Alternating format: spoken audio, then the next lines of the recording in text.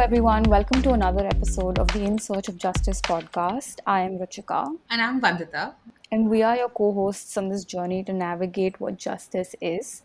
Today, we're going to specifically explore something extremely interesting that isn't often featured in our conversations on justice or even on feminism for that matter, very often. And I'm actually looking forward to learning a lot from our guest. Our episode is going to focus on justice and urban planning and public safety. Before we begin, we'd just like to give you a trigger and content warning that there will be mentions of rape, sexual, physical, mental assault, and also other forms of gender based violence. We will be discussing justice, especially in the context of gender based violence, and it may be difficult to listen to based on where you're at and how you're feeling right now. We encourage you to prioritize how you're feeling and step back and away from the podcast if you feel like it's getting too much, and come back to it when you feel up to it. Thanks, Vandita. So, Vandita, you've mentioned in a couple of our past episodes that courts have structured physically separate entrances for cases of POXO, so the survivor doesn't have to physically interact with the perpetrator. Um, and actually, that was when I first started thinking of how we plan space and design space, um, and how that can impact justice or processes around justice or involving justice. Could you tell us a little bit more about that? Thanks for asking and bringing that up, Ruchika. I know that then I was speaking about more courtroom infrastructure, but a lot of my work is focused around how we can build spaces that nurture the sort of relationships and communities that can then lead to a reduction in gender based violence, and also sort of break away from a very Western idea of what sort of public spaces prevent gender based violence, right? Like a general understanding of prevention of gender based violence can often be around very what you would call sanitized public spaces.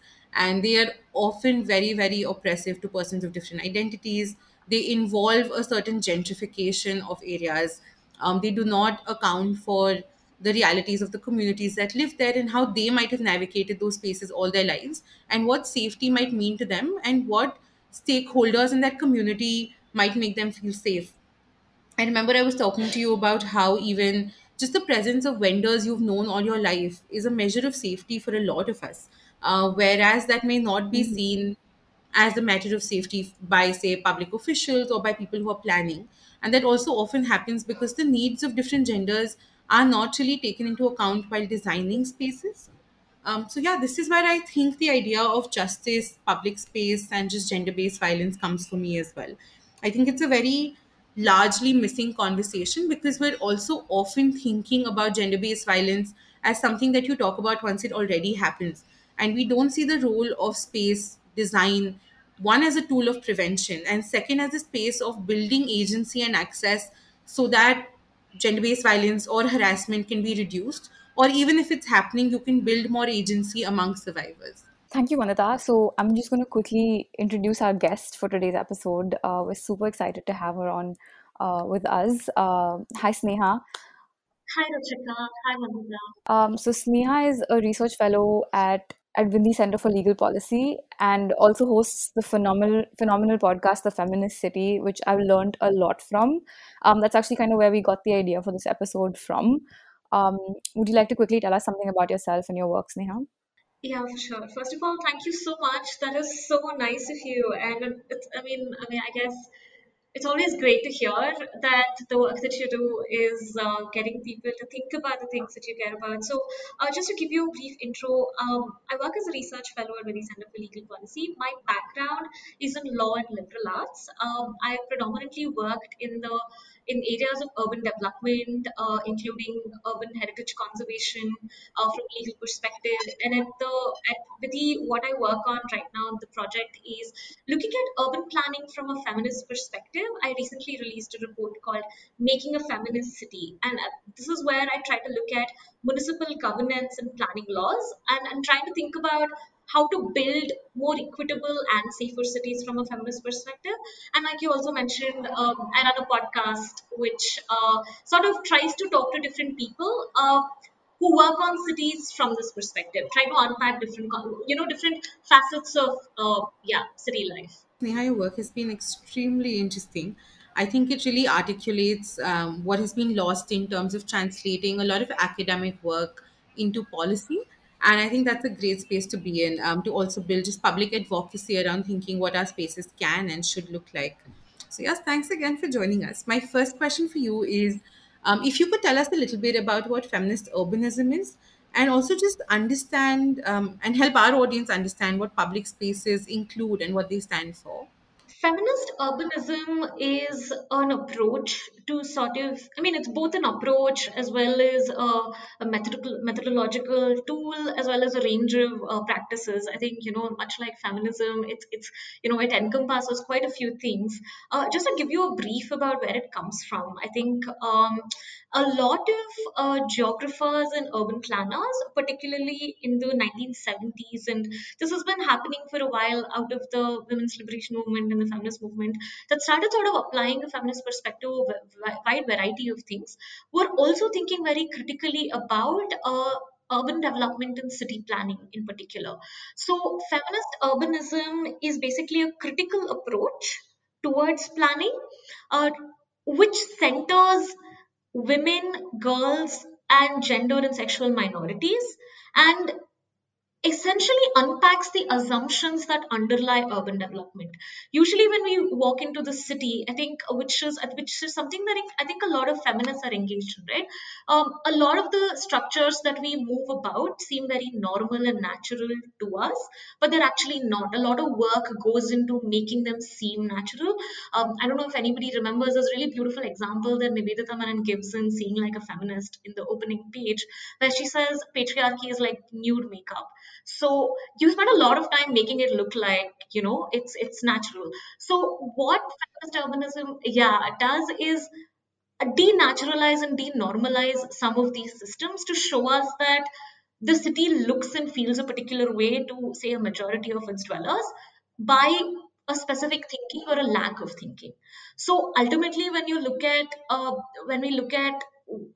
the city from a feminist perspective and adopt a feminist urbanism approach, this benefits everybody because gender is one of those things that cuts across different communities, and ultimately it enables the city to become safer for children, for elders.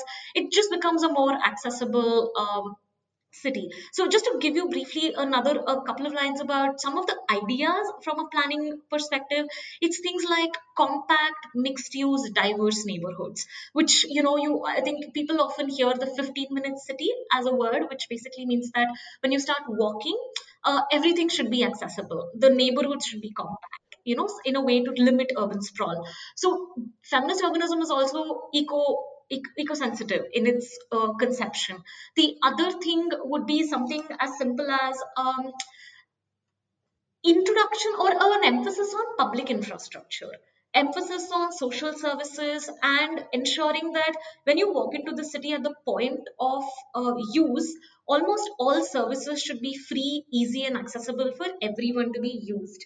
And then, thirdly, pedestrian centric street design. So any city design that focuses on the everyday pedestrian, these are basically some of the more important tools. And then I think we can talk about the details and the technicalities later.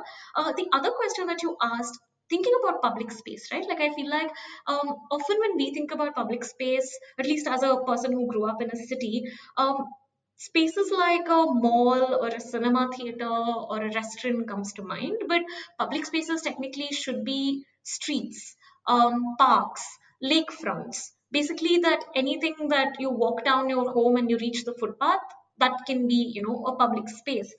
And public toilets, public facilities, bus stops, bus stands. So these are public spaces where you can enter without any charge, or which are technically supposed to be open and accessible for everybody. And interestingly, even digital space could be thought of as public space.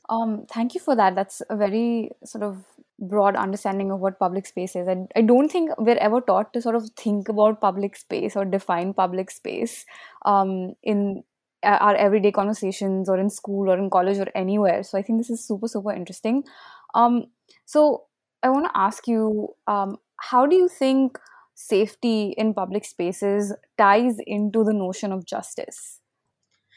Okay, this is a great It's question. a I think, heavy question, yeah. yeah.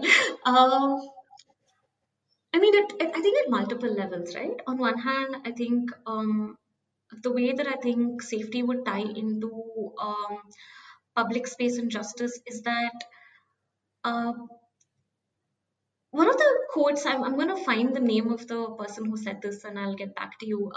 Where I read a quote in the course of my research where that every woman develops agoraphobia on nightfall in the city.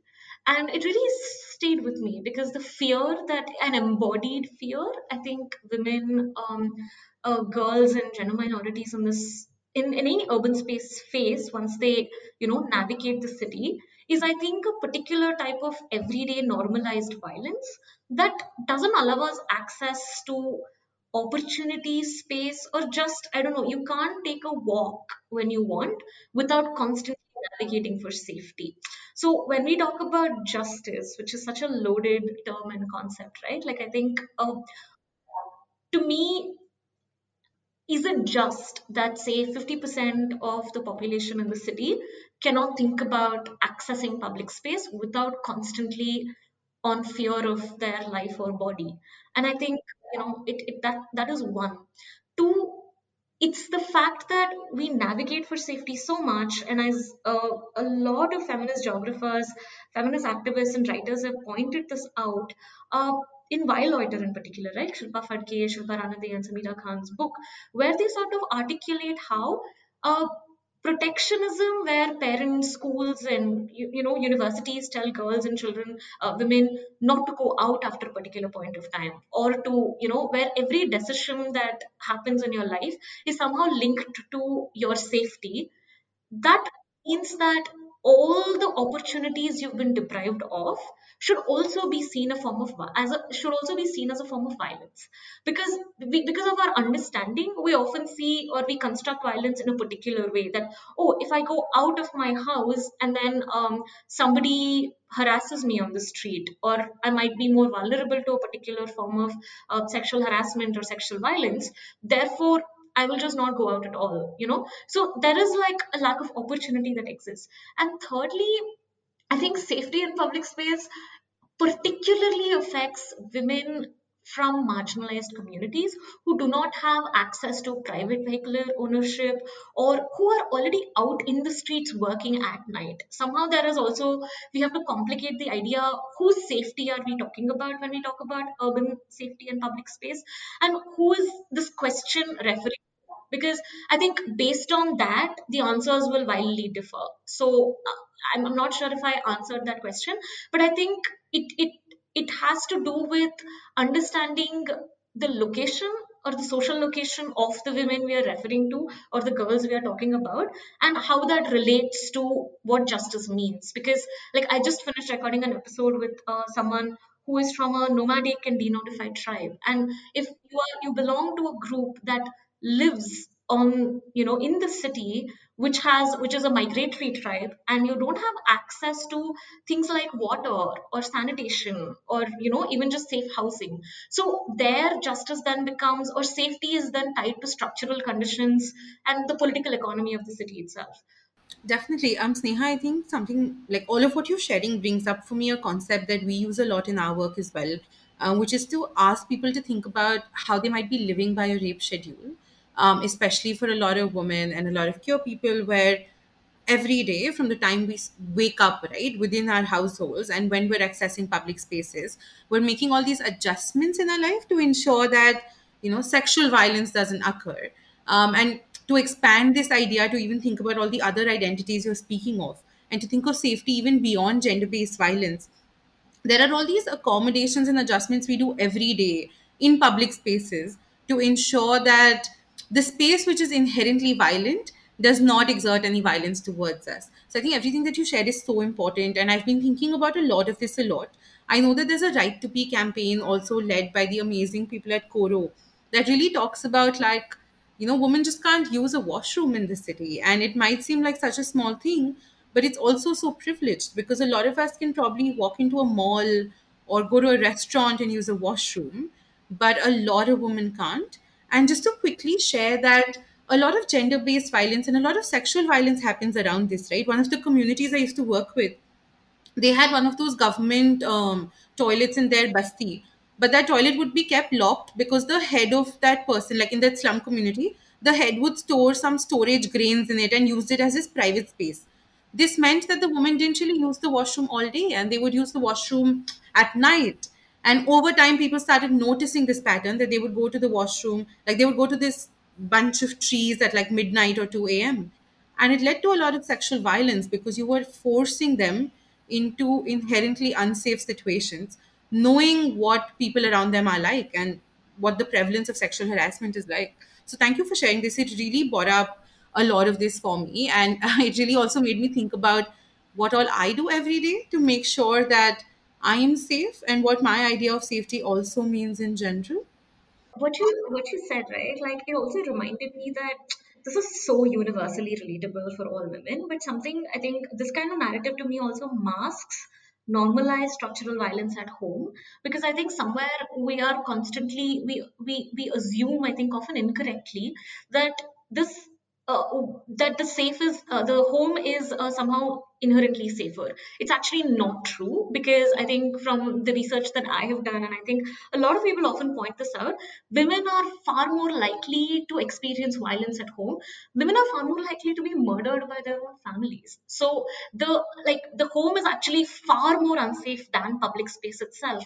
But this often also brings to me in sharper relief the forms of violence that we normalize, and the forms of violence we are constantly, protecting ourselves from, which definitely, which I think, which is where we are, it's sexual violence outside that we are constantly protecting from, whereas marital rape is still not recognized as a crime in this country, and we have the sitting CJI say, ask these questions if the husband can even really rape a wife in 2021. So I feel like that I often like make a point to make that very clear when we're talking about public space. Yeah, sorry, please. Yeah, go ahead. No, that's a great point. Thanks, Neha. In fact, I'm going to take us to the next question, but also link this up with like the problem of urban infrastructure not being adequate, right? Often in our work around gender based violence at home, we talk about how like the only solution is not like legal help or mental health help. It's also, does your city have affordable housing? Does it have a safe house or shelter for survivors to go to? And these are also all parts of urban infrastructure, and that's something that they don't take into account. So my question for you is that I know your work centers around like urban development and municipal governance, and it's been fascinating for us to see how tangible infrastructure can play such a great role in ensuring that gender-based violence is reduced, or at least that survivors have support. We'd love to hear from you that, what are these conversations about built environment and justice for gender based violence? What does it look like for this to intersect? There is something that I mean I also went to law school, so when you're studying law and we talk about equality, and the constitutional law, which is really fascinating stuff, right? Like the right to life and right to dignity and right to equality. What I've realized is that while these rights are guaranteed on paper, and these are all, the difference between formal equality and substantive equality, and the actual access or the realization of these rights exists in the material provision of services and infrastructure. Therefore, it's well and good for the Supreme Court or the Constitution to say that there is a right to equality, but that manifestation has to happen in municipal law, in municipal governance and urban development. So, I mean, to me, the question then becomes, who are the people who are making the decisions that regulate and govern my everyday life? So because I think, which is something that is fundamental even in the report, the focus I think a lot of feminist geographers and just researchers place is on the experiences of the everyday life. So when you ask that question, what is your everyday life, how is that impacted, you suddenly unpack so many things. And like you rightly pointed out, I actually wanted to say, uh, even the Right to Be campaign, which I just finished recording the episode, and we're putting that up with Deepa Pawar from Anubhuti, and she spoke so beautifully, and it was such an incredible conversation for me, because she was pointing out how during the pandemic, when you have toilets that need to have, like, which are paid access. A large family cannot afford to pay 60 to 70 rupees per day just to access the bathroom when there are no economic opportunities. So you have to change. So in order to respond to a crisis like the coronavirus pandemic, what you need city governments to actually think about the different communities and make urban infrastructure accessible to people. I think there is a lot of questions around, oh, but if you make everything free, what about, it won't be used well, or where will you get the money from? But those are exactly the questions that I think the privileged elites should be thinking about. How do you fund urban infrastructure in a way that everybody in the city, irrespective of their location, is able to use and access them? So the questions around how does gender-based violence intersect with urban infrastructure is critical, because on one hand, for instance, if you're experiencing violence at home, if you're experiencing sexual violence, physical violence, or any kind of violence at home, if you want to leave your home, you should at least have a safe space to go to. How many women and girl children and even gender minorities, and that's another thing, right? A lot of queer kids and queer communities experience violence at home. So if we want to be safe, there should be a place that we want to leave and go to for shelter. Second, you want to have city design made in the way that women can use, because this is something that I think it's very critical to understand the gender roles and social roles of different people, because women are seen usually as the primary caregivers for their children. They're also looking for work which is closer to their home. They're looking for childcare which is closer to their home. So you want mixed use neighborhoods which allow for women not just of just upper class and upper caste communities, but women across different cross sections of identities to be able to have affordable and accessible childcare within their vicinity. And in addition to that, something as simple as what produces safety in the city. To me, what produces safety is not surveillance infrastructure, not cops, when cops themselves can inflict so much violence on people. There's a recent study that showed that the biggest perpetrators of violence against the trans community were law enforcement officials themselves. So in this regard, this safety in the city is produced by more girls occupying the city, more women occupying the city, more gender and sexual minorities occupying the city. So the way that this to me indicates that if you design public infrastructure thinking about the social, economic, and gendered roles, not just from a one perspective, but from an intersectional perspective, keeping in mind the historical and contextual specificities, you can actually make and build equal and safer cities. So I think public infrastructure is one of the biggest sites for feminist intervention, because as you pointed out, the bathroom problem is such a huge problem, because so many girls and women, we don't drink water before we go out because access to a bathroom is not a given. And as Deepa Pawar pointed out, the fact that women cannot relieve themselves in public the way that men are able to do because of just social impunity, the fact that they charge money to avail access to the bathroom also sort of weaponizes this kind of body politics into making women pay. So there is literally a pink tax for existing in a woman's body in a way that doesn't happen. And the same thing with, I think, the trans and gender minorities. So the fact that access to the bathroom in the city can become a site for violence is horrifying. So I think it's not enough that the NASA judgment has come out, right? Like, you want these constitutional values to be reflected in your everyday environment, in your built environment, in your social environment, and in your political environment. Yeah, so I think a lot of what you've just said kind of answers the next question, but maybe there's more examples or more specific cases you can talk about. Can we just take a moment to talk about how there are current structures of urban India enable injustice or violence or harm to occur to women or gender minorities, and maybe even how these structures are violent or harm causing themselves?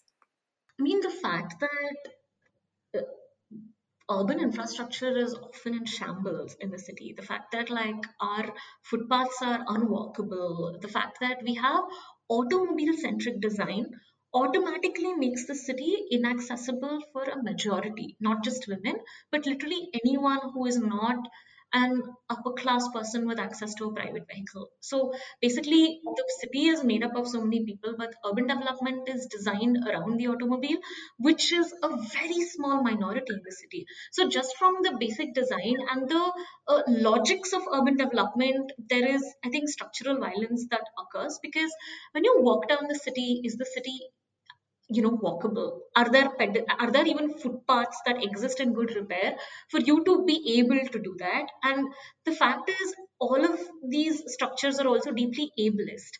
So you have women or persons with disability who will not even be able to access the city in a way that they can participate on an equal level with. There is not even a remote chance, right? So I think physically, as an infrastructure and design issue, so many people are excluded in the city. But one of the biggest ways is basically just the lack of street lights, the lack of 24/7 accessible washrooms, the lack of, I mean, I don't know whether how much this happens in other cities, but in Bangalore in particular, parks are shut during the day. They're only open in the morning and in the evenings, which essentially is like around the idea that a park is supposed to only be used for fitness activities. And some of this is also because of, I think, a lot of lobbying by resident welfare associations or city civic groups, but then who are predominantly, of a particular type of middle class in the city, that see the use of these parks for their use rather than, I mean, I often think about where do people go when they want to take a nap in the afternoon? And if you're someone who works in on the street and you wanted to have lunch, why isn't the park open for you to go inside and, I don't know, sit and eat with your family? And if there are domestic workers who work in the city and are only free in the afternoons and they want to take their children somewhere, the park isn't open. Or young people in love, if they want to just go somewhere and they don't want to pay money. So just just to think of one site, right? Like I feel like I can give a million examples when you think of each individual public space as to how this creates a situation where there is no understanding. And I think one of the biggest ways, I think the city itself is perpetuating violence in a larger scale, is this notion of the public and the private. It's this sheer division, which then has zoning practices where residential areas are separated from commercial areas, makes it extremely difficult. So if you're a woman who is already underpaid and doing unpaid work at home, and in order to do paid work you go out to do, whether you work at a factory or whether you wherever your place of work has to be, if it's really far, if you have to take multiple modes of transportation to get there, all of these things marginalize women in particular because they often don't have access to private vehicles, even in a family that owns private vehicles. So I mean, I feel like, yeah, so it's when we don't have systems that are free, equal, and public infrastructure in particular, it harms women because, when these things don't, I mean, the other thing is, when you have an unsafe city, one of the first things that often families also do is take girls out of education. For instance, if you're experiencing sexual harassment on the way, rather than fix that problem, often it becomes an excuse or a reason because it's just more, it's harder to solve that problem. It's easier to take you out of education and, I don't know, get you married, or it's so there are very varied ways in which this can happen. The lack of bathrooms in schools or colleges in particular, especially when girls start menstruating, the lack of facilities also become a huge impediment for their education. So in that way, I think structurally, current urban planning and current city design and it basically constructs a deep invisible structural violence against so many bodies, in the city. Thanks for sharing that, Sneha. I think there were such excellent points. Just the idea that a space like what you would consider an inanimate space can also be a source of violence for so many of us. I think that's something to really reflect upon, at least for me, and I hope for all of our listeners as well, because it really makes me question what I'm dealing with every time I step out of my house. What are the different barriers, and what are the barriers I don't notice because of my privileges? Several barriers may not seem like those to me. And this also takes me, a lot of what you said takes me to my next question for you, because I noticed ideas of protectionism also playing out in how we design our urban spaces. And this protectionism can be towards, the idea of our woman, but it can also be about protecting our woman from a certain category of people, right? And like you mentioned earlier, while Loiter touches upon this quite beautifully. So my question is that, um, how does protectionism play out when we construct public spaces? And what is it that is harmful about like this protectionist perspective to urban infrastructure? Protectionism is the go-to method for the paternalistic state. I think every time, like, I feel like every time the question of women's safety comes up, and women's safety also becomes a Trojan horse for states to sort of increase their own powers, whether it's surveillance powers, whether it is increased police presence and increased, just like more special and extraordinary laws and more like I think you guys have actually talked about this extensively in your podcast as well about increased punitive measures which don't actually work, especially criminal law legal systems, empowering them. So I think protectionism constantly plays out in whether it's in the home, whether it's in our educational institutions, whether at the level of the state itself. And just to I mean sorry, I forgot the question. You talked about protectionism in what in how does it play out in the city? Is that was the question, right? Yeah, sorry. So how it plays out in the city primarily is look at every single time we have a widely reported, like a very public a spectacle around a particularly gruesome incident of violence. uh, you see demands for more surveillance infrastructure and more police presence, and maybe in sometimes it's like more gender representation in police, which is fair. We should have gender representation in every facet of the state, but none of these things actually help make women feel safer. What actually makes women safer is the policies such as free bus services, free public transport for women, which the Delhi government incidentally did. And they came under a lot of, they drew a lot of flack where they were like, oh, but these are freebies. Oh, but this is just some kind of like, you're just doing this for votes. Okay, I honestly don't care why they're doing it, but what they did actually, it's one of the most feminist things you can do in the city. You make transport free for women.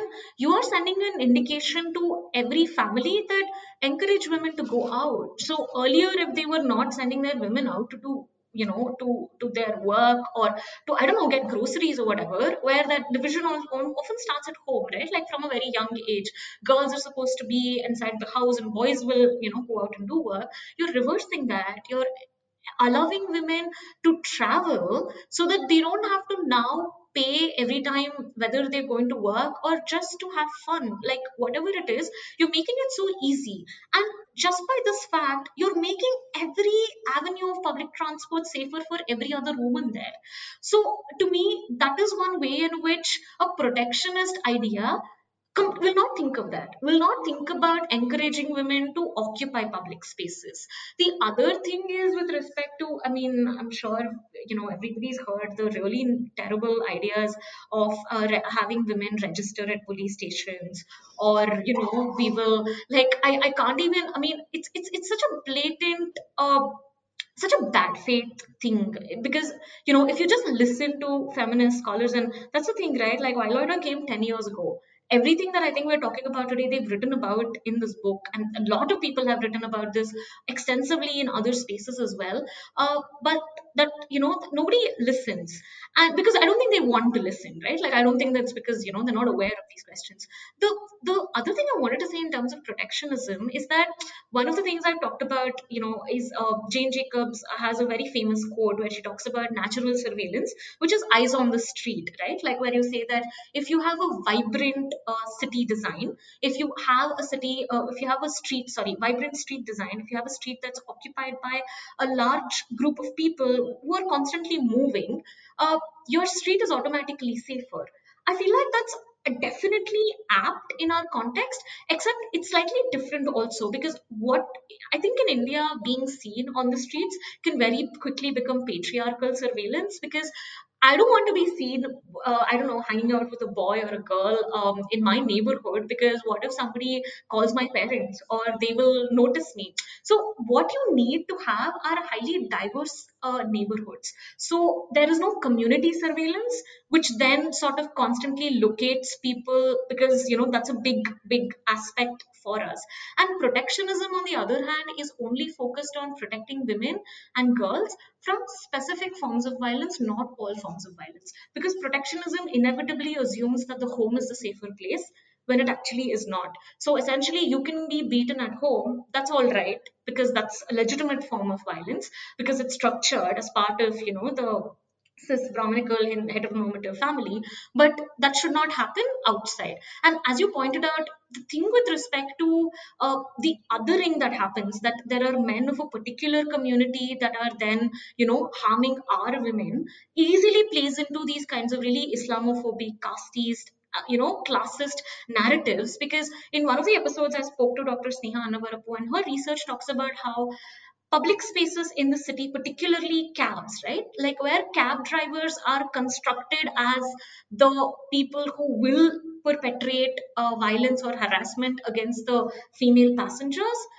rather than looking at violence as a much larger, systemic problem. So if for instance, my safety hinges on the villainization of an entire class of men in the city, how is that truly safe, right? Like that's actually not okay. That's actually, injustice at the cost of a false sense of, safety that is being perpetrated. Thank you for that. That was such good examples and points you've made there. Again, like I'm learning so much with this conversation. I don't think I've thought of most of these issues. I actually listened to your episode with Sneha, and that was such a good episode. It's so insightful. So thank you for that. So this is the final question we have for you, and it's kind of an aspirational question, and has some. It is something that has briefly come up in one of our past episodes. So we've grappled with in this podcast space, and I'm sure outside as well, with the idea what a just world would look like. And for this episode, we'd specifically like to explore with you what a just public space would look like. So, could you give us three recommendations on how we can build spaces that aid in building a world free of gender based violence or are most sensitively responsive to gender based violence? In the Feminicity podcast series, I opened the first episode talking about Sultana's Dream, which is basically a short story that imagines, I think a feminist utopia, which I think is what a just society or a just space would also be. Basically, she talks about like an ecological paradise where she says there are so many trees, and then she talks about all these women out in the street, and she describes a world of scientific advancement and no police. She says this is not a world with police, this is not a world with criminal magistrates. So, I mean, of course, all the men have been confined to zananas and mardanas, or so that's the part of the fantasy in Sultana's Dream. But what she describes is a world where I think people are just people. There are no categorizations or discrimination based on the where they come from. And I think when we imagine the city, it's really important. I think when we imagine any kind of just society, I think the focus should be on the conditions that foster violence, the conditions that foster exploitation, and the conditions that produce unsafety, rather than looking at things from a superficial perspective. Because tomorrow, I mean, this is something that we talked about in our episode on criminal law as well. How many people will you jail? Because the persistence and the pervasive nature of violence against women exists across every cross section of society. There is not a single community in this country or around the world that can actually say, oh, we actually don't, harm women and girls in our communities. That doesn't exist. So it then, to me, then it becomes imagining this would then focus on abolition of those conditions that create the situation. And as for policy recommendations, I think fundamentally there were, I mean, four recommendations I made in terms of infrastructure. First of all, urban infrastructure should be designed to be completely accessible, open, and free to use for everybody in the city. And the design should be made keeping in mind people who are left out of traditional imaginations of who is the user of the city. So this, yeah, necessarily involves persons with disability, and within that particularly women and girls and old women and pregnant women. So because the category of women also is just so complex, it's necessary to essentially have an intersectional perspective and invest in social infrastructure. Don't privatize what should be public spaces and public services. They should be open and accessible to everyone, because the second you privatize an essential or any public service, you automatically make it inaccessible to anyone who can't afford it. So it's an inherently unjust system. The other thing is, who is making the city, who is making the decisions that govern urban policies and public spaces in particular. We need diversity in the rooms where these decisions are taken. Particularly, you need planners, architects, and lawyers, just anybody who is involved in the city, to be experts in feminist thinking. I think the notion somehow that only people who work on issues with respect to women should know these questions. No, but if you're doing anything that affects the city, you automatically have to be an expert both on issues of gender, class, caste, and you should know the history of the city that you work with. So I think importance of social sciences is essentially, it's so critical in these kinds of what are seen as techno managerial exercises or technical fields. And thirdly, I think we need a constitutional change, and we need changes in laws that reflect things like feminist urban planning and things like thinking about cities from a justice oriented perspective, which then requires us to strengthen community participation to a point where it's not something that's nominal, where you create a plan and then people will consult and then you decide whether you want to do this, listen to them or not, but they are co-creators, right? And I think this kind of work has happened in other places. I think it happens whether you have safety audits, exploratory walks, which women from a particular neighborhood can, are involved in this process, so that they can tell you what they need in their particular areas, because people who live in a particular area are experts on their areas. And what would be the responsibility of city governments to do is to listen to those who are traditionally silenced from the same community. So the gendered perspective has to be critically integrated. And yeah, so I think based on that, like once you start thinking that way, the solutions sort of come by themselves, because then you have to collect data, gender disaggregated data from different kinds of points. Because now I think what happens is, if you're collecting data about men and women, but within that kind of data you don't look for cross sections of caste, class, religion, and other kinds of identities, which is why you need proper, so you should be able to identify different groups and make policy decisions based on that. No, that was incredible. Thank you so much, Sneha. I think it's so lovely to also be able to think about these things as really tangible demands from our local governments, right? And to not just think about it only at the state or national level. I think that's something that I really enjoy about your work as well, that it engages local civic communities. This excerpt is from the book Why Loiter, written by the authors Shilpa Fatke, Samira Khan, and Shilpa Ranade. Women push the boundaries in various ways: cajoling, threatening, inventing convoluted stories, and lying in a bid to increase their access to the public, even when they do not use explicitly feminist language. These acts of rebellion do contribute to pushing women's claims to occupy public space.